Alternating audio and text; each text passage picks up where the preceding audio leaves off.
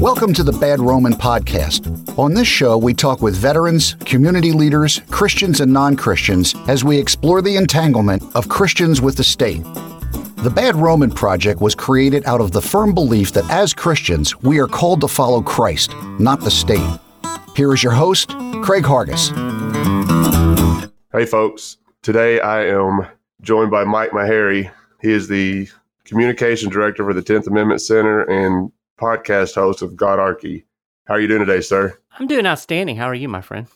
Oh, I'm doing pretty good. A little stocked up. My allergies are kicking my butt right now as usual. It's allergy season, man. Well, it seems like it's allergy season 24/7, 365 days a year around Memphis. I don't know. Even during the wintertime, man, it's crazy to me how it happened. But I wanted to talk to you a little bit about this article that you wrote for the 10th Amendment Center called "The Trump Administration Wants to Resume Prosecuting Medical Marijuana Users in States Where It's Legal." Yeah, that's an interesting development. You know, Trump has been all over the place on all kinds of issues. I've had people remind me, well, he's for criminal justice reform. And he said before that he thinks that, marijuana should be a state decision. And yet in his most recent budget, he left out or wanted to cut out a provision that currently prohibits the Department of Justice from spending money to prosecute medical marijuana users in states where it's legal. So he wants that funding restored, which indicates that at some level he must want to be able to prosecute medical marijuana users in states where it's legal. What's even more egregious to me is that, this has been a provision that Congress has put in spending bills since, I think, 2014. So, even though federal prohibition of marijuana is still in place, there is some protection from at least prosecution, if you have a valid medical marijuana card and if you're following the laws of your state. You're not allowed to prosecute at the federal level, as long as you're meeting those criteria. And Trump actually indicated in a signing statement on the last spending bill, which this provision was included in, and hinted at, I don't have to obey this. I don't have to follow this. I think the way he put it is, we will enforce the law as we interpret it, and something to that effect. So it's almost as if the guy thinks he's king. Ostensibly, Congress makes the laws. If Congress puts a restriction on how that law should be enforced, then the president should be obligated to follow that. But not Donald. Donald thinks he's above the law, I guess, and he'll interpret it the way he wants to and enforce it the way he wants to. So, King Donald. Yeah, King Donald. It's funny because I remember whenever I was a party line voting Republican, I saw when Obama was president, I saw him the same way. Yeah. And for some reason now with Trump, I don't know if I'm seeing it from a different lens because I was part of that, that Republican Party, but it seems like to me, Trump seems worse on some of these things than Obama. Yeah, I don't know if he's worse or not. It's hard to gauge that. And people will get angry with me. You'll have Trump supporters, if they happen to tune in, and they'll be like, oh, here goes Maharrey, Trump derangement syndrome. That tends to be how Trump supporters react with any negative criticism. It's not really a criticism of Trump per se. It's really a criticism of what the executive branch of the federal government has evolved into. I mean, I think in a lot of ways, Americans want a king. They want a president who will get things done and do whatever they want him to do. Now, they get angry when somebody that they don't like is in power and uses that same authority in ways they don't like. But it's not that they really don't believe that the power should be used at all. They just want it to be used for their own personal policy preferences. And that's really how we've gotten to where we are today. The party that is in power at the time will stretch the limits of presidential authority, and those supporters will be glad for it and cheer for it. And then you'll have an election cycle, and then the bad guy, quote unquote, will get in office. And all of a sudden they'll be like, oh my gosh, how can he do this? Well, Trump is just following the legacy of Obama, who talked about, I'm going to I don't need Congress. I've got a pen and a phone, Trump is just following that precedent. And to be honest, Obama's following the precedent of George Bush, and Bush was following the precedent of Clinton. I mean, you can trace it all the way back for decades and generations of presidents. So it's really an example of what is wrong with the federal system. It's been flipped on its head. We have a situation now where we, in effect, do have a king. Congress has been relegated to an organization that makes what's the word I'm looking for? Makes recommendations that the president may or may not follow. Of course, Congress is partly responsible for that because they've let it happen. And then, bigger picture, we have a federal government now that sticks its nose into every aspect of our lives, down to telling us how much water we can have in our toilets and what kind of light bulbs we can screw into our light fixtures. And that was not the system that the founding generation promised us. They promised a system that would be decentralized, where very little power would be at the federal level, that most governance would be at the state and local level. And again, we've flipped it on its head, and we've created this monstrosity, monopoly, centralized power that's ruling with one-size-fits-all edicts for 320 million people. It's absurd when you stop and think about it, and yet everybody seems to cheerlead for it as long as they're getting what they want in terms of policy. As long as there are guys in office, it's okay. Yeah. And I think I did some study on the Constitution, and I had a small group that we'd put together in Northwest Arkansas. We were trying to get meetings together where people come in, and we would bring speakers in to teach about the Constitution. And one thing we tried to focus on was the 10th Amendment itself. The state power, is supposed to be, you're supposed to have higher authority than the federal government. Yeah, exactly. The 10th Amendment is, it's just what's known as a rule of construction, and it tells you how to read the Constitution. And even without the 10th Amendment, the way the Constitution is written, it delegates specific powers to the federal government. You can go to Article 1, Section 8. You can find most of those. There's not very many. And if it's not written in the document, then the federal government's not supposed to be doing it. And that's all the 10th Amendment does, is it tells us to read the Constitution that way. We live in a world today where, here's a true story. I've talked to more than one lawyer who has taken the bar exam, and they will tell you in law bar exam preparation courses, they'll say, if you ever get a multiple choice question, and one of the answers is the 10th Amendment, you can immediately eliminate that answer. That's not going to be the correct answer, they say. So the 10th Amendment is always the wrong answer on the bar exam. This is a far cry from Thomas Jefferson, who said that the 10th Amendment was the cornerstone and foundation of the Constitution. So it's totally flipped on its head, and I don't get it. I don't understand why people want this kind of centralized monopoly government. I mean, you wouldn't want, a monopoly in groceries. You wouldn't want Walmart to be the only place you could get your groceries. If anybody proposed that, the people would protest, and they would say, "Oh, it would be awful. It would be higher prices, and we'd get awful service, and all these horrible things that would happen." But then when it comes to government, they want that monopoly, and it's bad for all of the same reason. Basically, the federal government is Walmart. Let's just put it that way. I don't even like going to Walmart.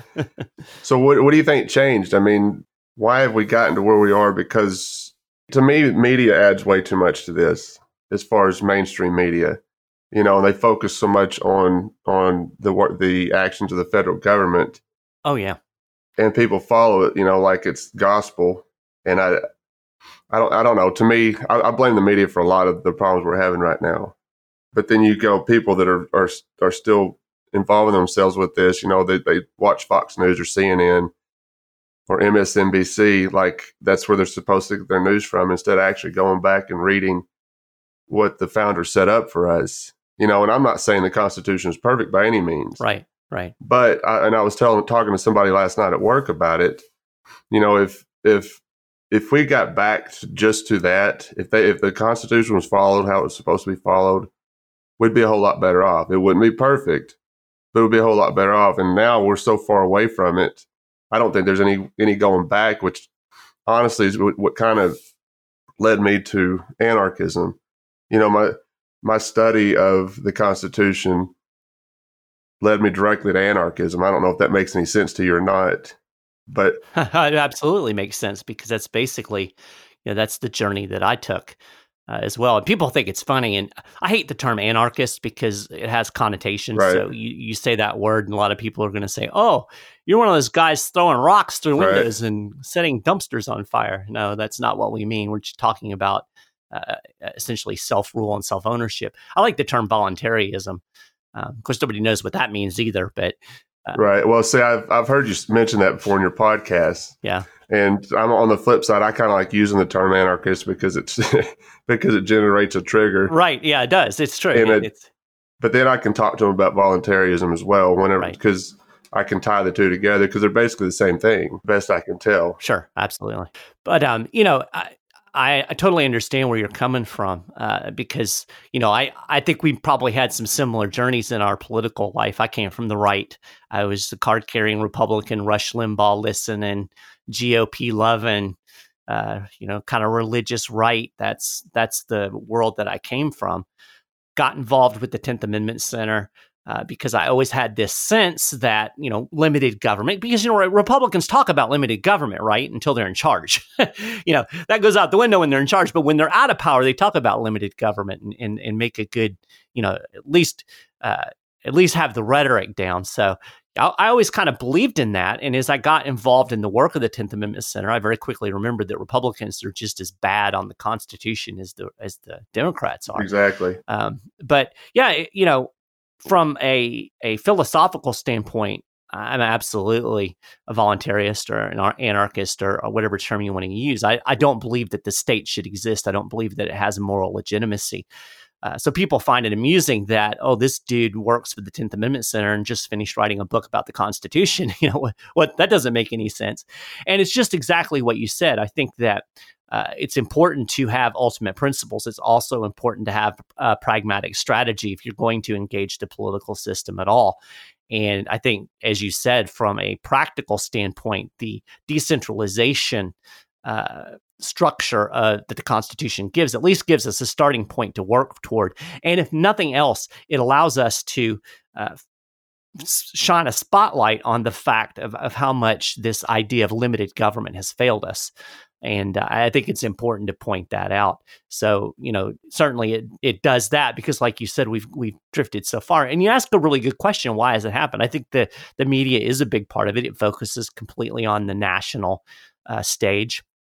I think a lot of it has to do with education. Government runs the education system, so the government has a vested interest in spinning its narrative through the school systems, and that narrative is that we have one nation, centralized power, all emanating from D.C. I think where it really changed, honestly, was the Civil War and the years after, when basically Lincoln said to the South, no, you may not have political autonomy, and if you try, we will kill you. So, that really created this one nation narrative. So there's a lot of reasons we are where we are. I think it's important to examine that and look toward it. And I think if we're going to, involve ourselves in the political process, as Murray Rothbard once said, libertarians have to learn that parroting ultimate principles is not enough to cope with the real world. And so I think that if we choose to engage in the political process, and there's certainly good arguments not to, I respect people who don't, but if you're going to, then the Constitution is certainly a place that you have to start, at least in the American system. Well, it reminds me of a conversation that I had with a friend, because even still to this day, as an anarchist, I'll still, when I'm talking to a Trump supporter or an Obama supporter, no matter who's in office, and I can point out their unconstitutional acts, somebody asks me, goes, well, why do you even talk about the Constitution to people when you yourself claim to be an anarchist?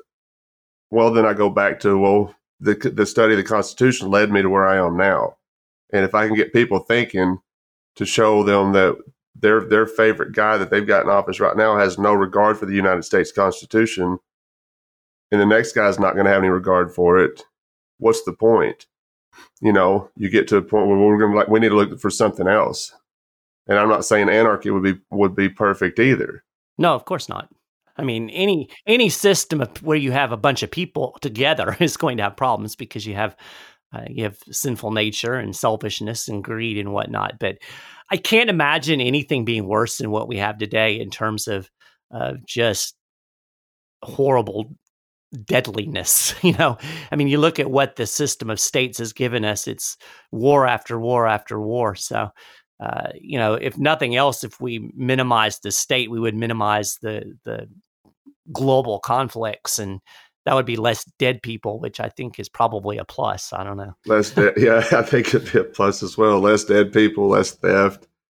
There was a point you made in your article that I want to get back to, and without reading the entire bill, you said Congress won't likely end the current policy of non-interference. President Obama also lobbied to have the provision stripped from the spending bills during his tenure in the White House, but Trump has taken things to another level, hinting that he would ignore Congress and enforce federal marijuana prohibition in states where medical cannabis is legal despite the congressional directive.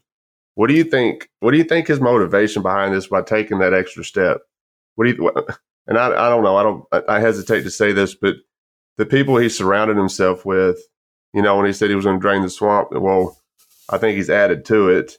And I don't even know if you'd call them spiritual advisors, but the people he's surrounding himself, do you think he's trying to legislate morality with this? Do you think he sees marijuana as an evil? I have no idea. My sense is, and this is just purely speculation on my part, but my sense is that in the first place, I don't think he's really grounded in any kind of real principles. He's a pragmatist through and through.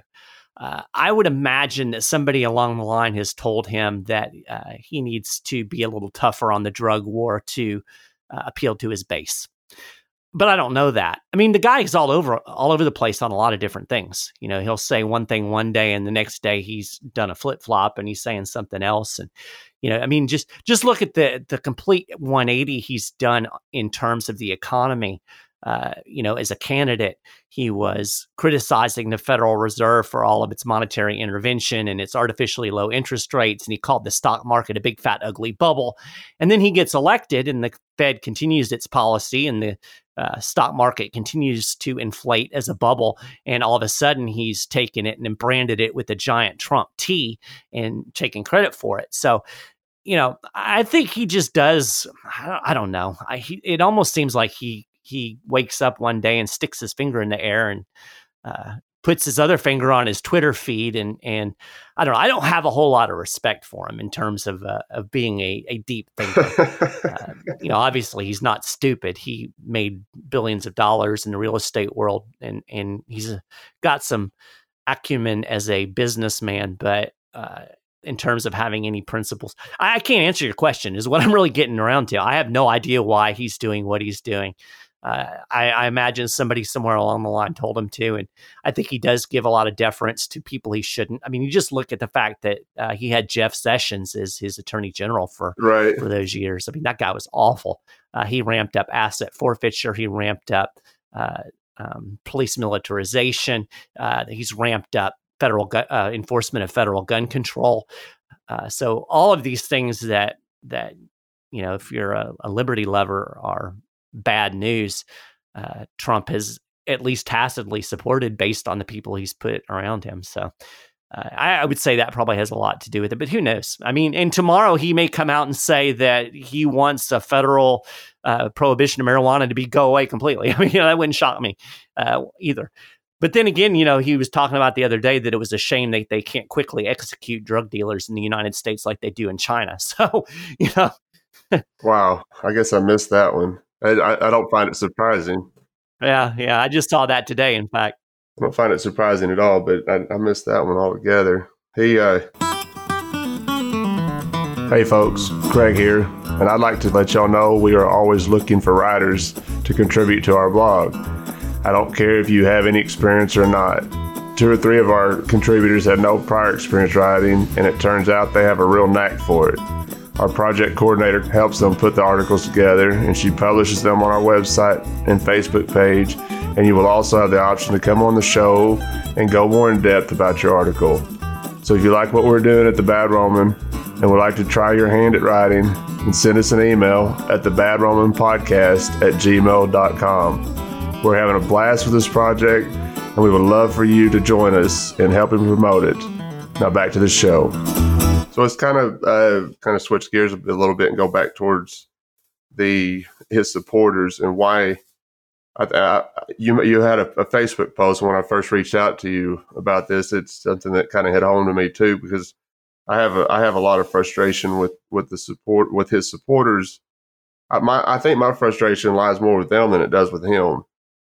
Because they will excuse anything he does, regardless. And I'm paraphrasing what he said, but you remember when he said, I could shoot somebody in Times Square, my supporters would still follow me. Yeah. And I don't think he's lying. I mean, I think that they would still get behind him. They would make excuses for it. You can point out unconstitutional act. I mean, you can just go straight to the Second Amendment. I mean, he's been worse than Obama was on the Second Amendment. Absolutely. He did the one thing that Obama never did. He implemented new federal gun control. Yeah, and when you point that out to him, I don't know, man. It's like it's not registering with them. The Second Amendment was supposed to be a big thing for the conservatives. And when I say conservatives, air quote conservatives. Right. And you point this out to him, you can go down violation of his oath after violation after violation, and that doesn't register with them. And that's what frustrates with me, because I've always been of the opinion that liberals are they're a lot more honest about their tyranny than conservatives are. Yeah, for sure. And so I don't fault them as much. I mean, they tell us what they're going to do. Yeah. But then Republicans they'll pay lip service to liberty, but then they'll do stuff like Trump's doing with the Second Amendment, and it's completely excused because, well, at least it's not Hillary, right? Because it could have been a whole lot worse if it was Hillary. Really? I mean, I don't see it that way. Yeah. I mean, Hillary's a horrible person. Don't get me wrong, but I have a hard time discerning between the two. They look a whole lot alike to me. Yeah, absolutely. The post that you mentioned actually was a direct result of the frustration I was feeling from some of the backlash I was getting from that very article that we've already talked about with the marijuana stuff. Because I was getting, more excuses, and he didn't really say that, or just the whole people. Their response is, without ever reading what I wrote, oh, that's fake news, and I said, this dude could put up a concentration camp and start locking up conservatives. And, the Trump supporter would say, well, yeah, if it was Hillary, we'd have 2 rows of barbed wire, I read that and laughed. That was good. Because it's accurate. It is accurate, and it's so freaking frustrating. And for me, it comes from the work that I do at the 10th Amendment Center, because all of these people, I've got a lot of Facebook friends who I collected through the Obama years, working through the 10th Amendment Center, speaking at Tea Party events when the Tea Party was a thing.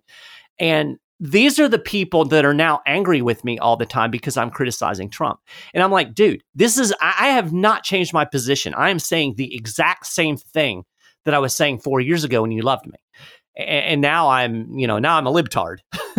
Yeah, It boggles the mind, the cult of personality that Donald Trump has managed to amass around him. And it's no different than the cult of personality that was amassed around Barack Obama. I mean, just think about how the anti-war movement completely evaporated.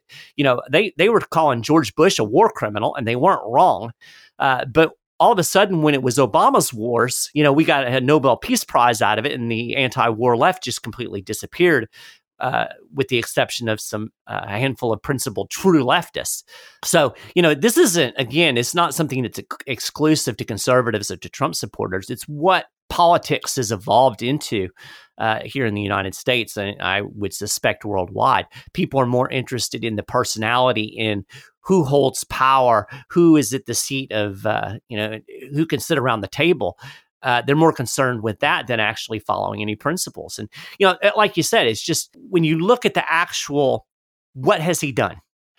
There's really not a whole lot of difference policy-wise between Barack Obama and Donald Trump. I mean, what's really changed? We still have the same wars. We still have the same unconstitutional spying that Trump has pushed hard to extend. We still have the same enforcement of federal gun control. We still have the same Federal Reserve policy. We have more spending. We have $1 trillion deficits. Yeah, Obama ran $1 trillion deficits, but at least he had the excuse of the worst financial crisis since the Great Depression. We're supposedly in the greatest economy ever in the history of the world, and yet we have government spending that looks like we're in the midst of the worst recession. So, you can run down the list. I really don't think it would have been substantively different with the Hillary Clinton presidency. We wouldn't have gotten a tax cut. That's probably true. We might have gotten a moderate tax increase. So, you could say that. Trump has done some good things in terms of deregulation, particularly on the EPA front. I'll give him credit for that. And if this peace treaty with Afghanistan holds together, I would certainly give him credit for that, although I read today that they've already bombed the Taliban. So, yeah, I see. Well, I remember reading that. I woke up and that was one of the first things I saw.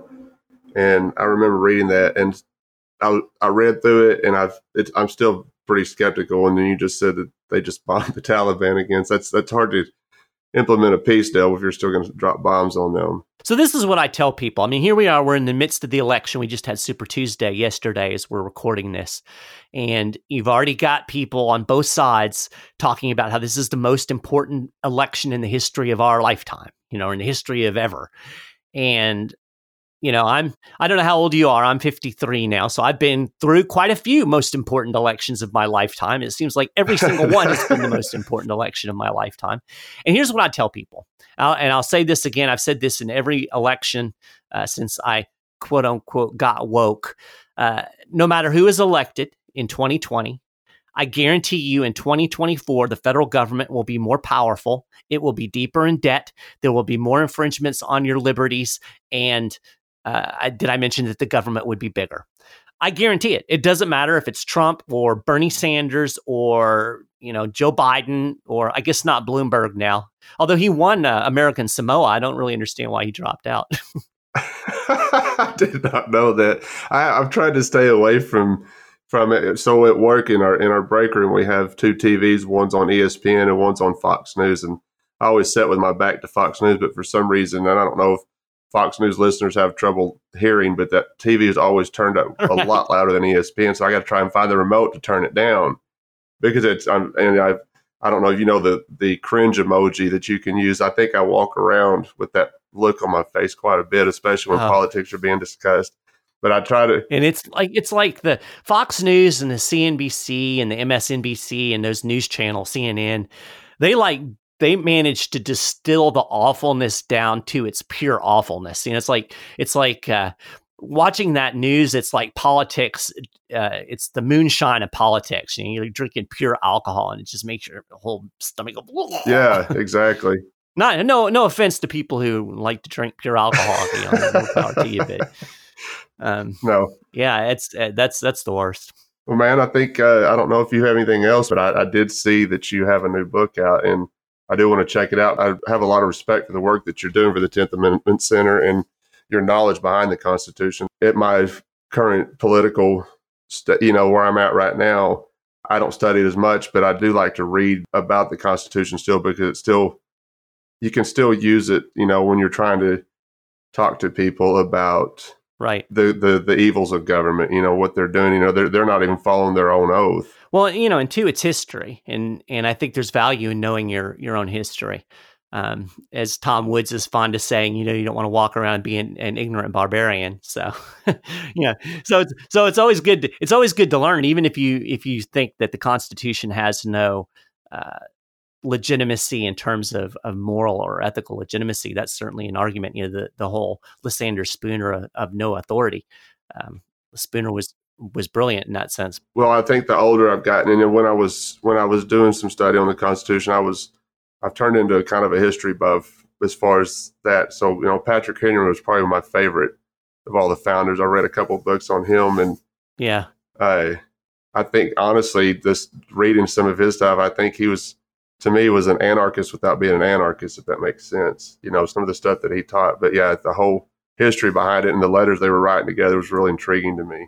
It's interesting too, to think about the Constitution as a road stop, along the pathway of the evolution of political thought, because the idea of a written constitution was actually very radical.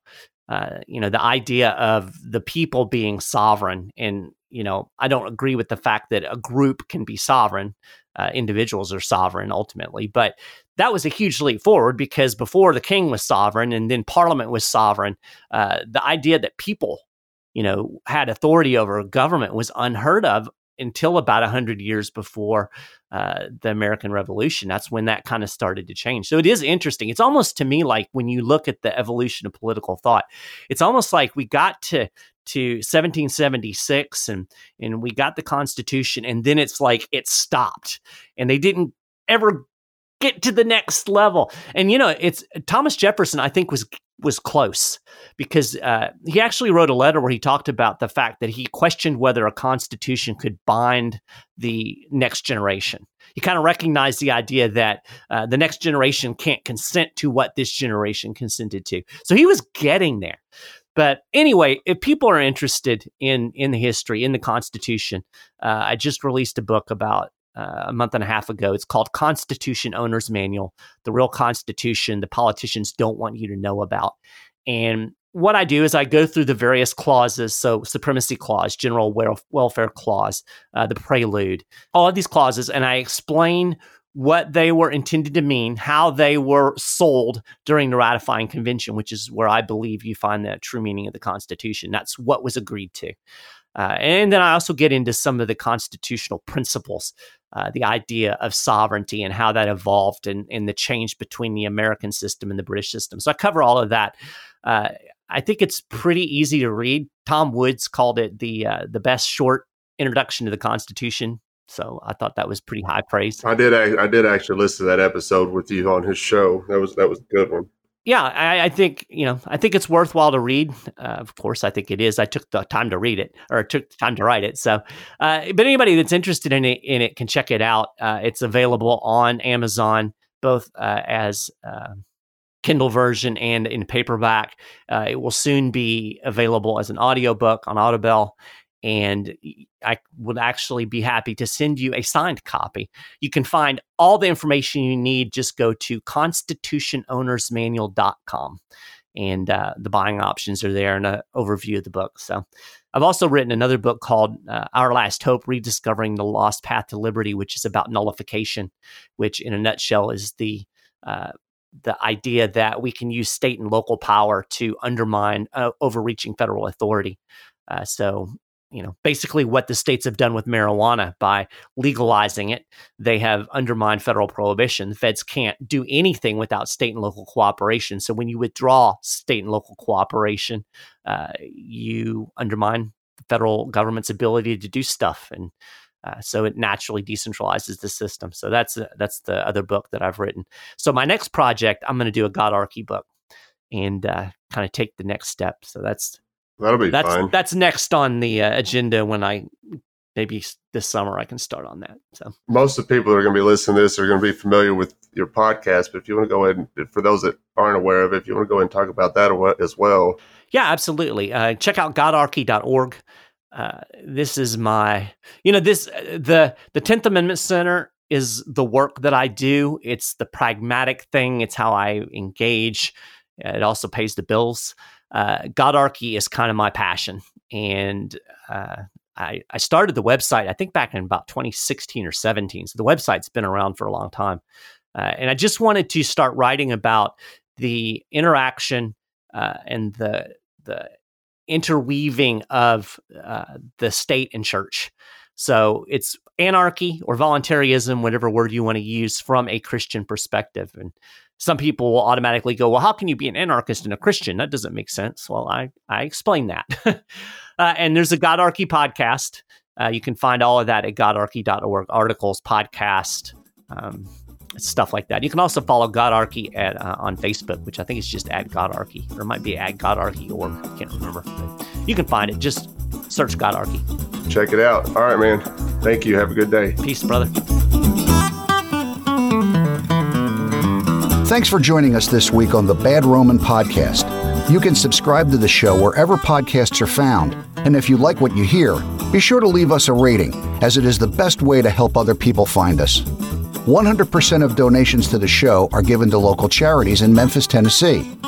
To learn more about this week's guest and how you can support the show, please visit thebadroman.com.